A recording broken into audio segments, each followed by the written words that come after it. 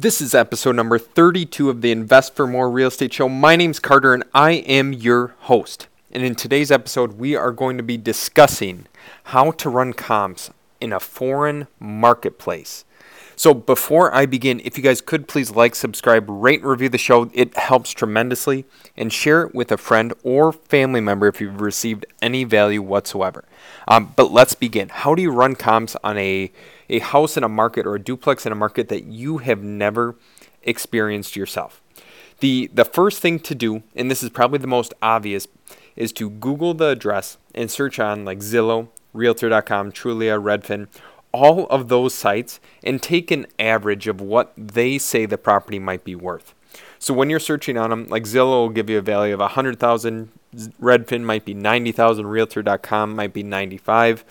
Take the average of all three, and that might give you a basic idea as to where your after repair value might be. Now, it could be significantly higher than this. It could be significantly lower. That's why it's so important to have boots on the ground in that marketplace to find out for sure. And that goes into the next step in the process is join local real estate investor groups like on Facebook or any social media platform whatsoever.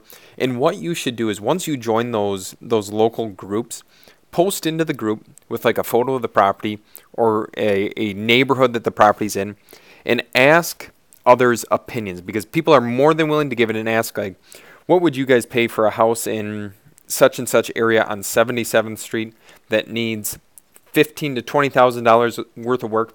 Would you pay $40,000, $50,000, $60,000? Give them options and let people comment with what their opinion is, because some people might buy very, very cheap.